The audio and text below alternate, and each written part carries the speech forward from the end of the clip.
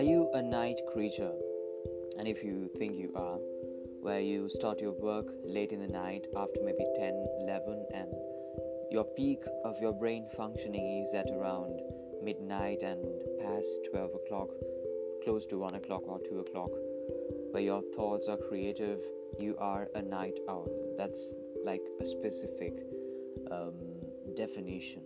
It's a thing in the world, so you don't have to worry about being a night owl. So some of these people has very creative ideas. They tend to work late in the night and they think through their compositions or their innovative thoughts.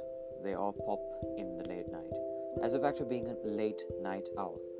But do you have conversations over the phone or phone calls maybe late in the night?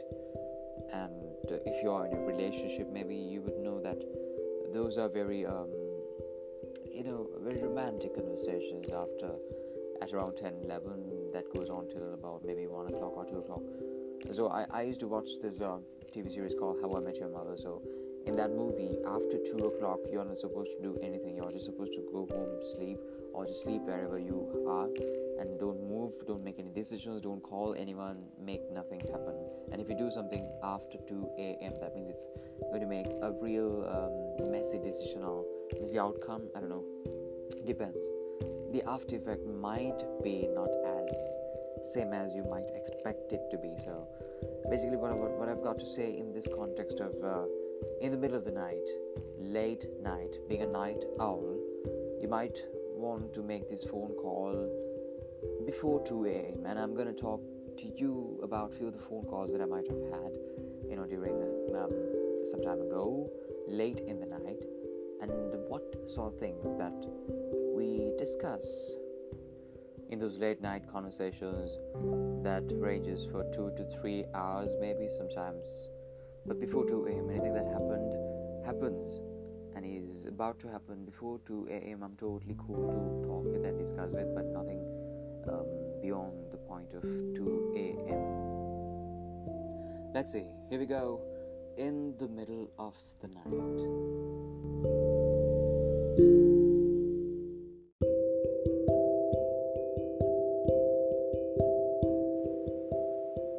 In the middle of the night, let's join with the first ever conversation, the segment of this episode. Now the time is 3 a.m. I was awake for 3 hours, and out of these 3 hours after 12, I was texting with one of my best friends. Well, you know what I mean. When you say you have a best friend who's a girl, it can be anything. So I was talking with her about how she is funny, and the point that she brought in was she can be funny when she imitates someone else. The imitation game.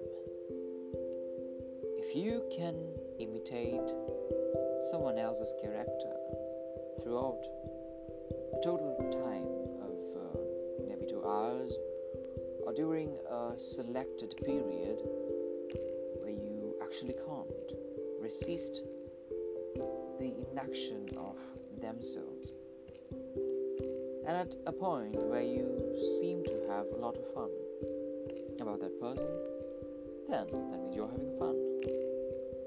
Imitation game makes you feel happy and discriminate that other person maybe, or just feel happy that you can't really be that person in the exact same way that he is.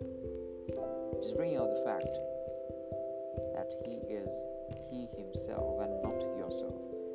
You can never be that person, or he can never be you. It's all about you being you and he being him, she being she, and it being it. Well, it might sound like a bit of an English lesson,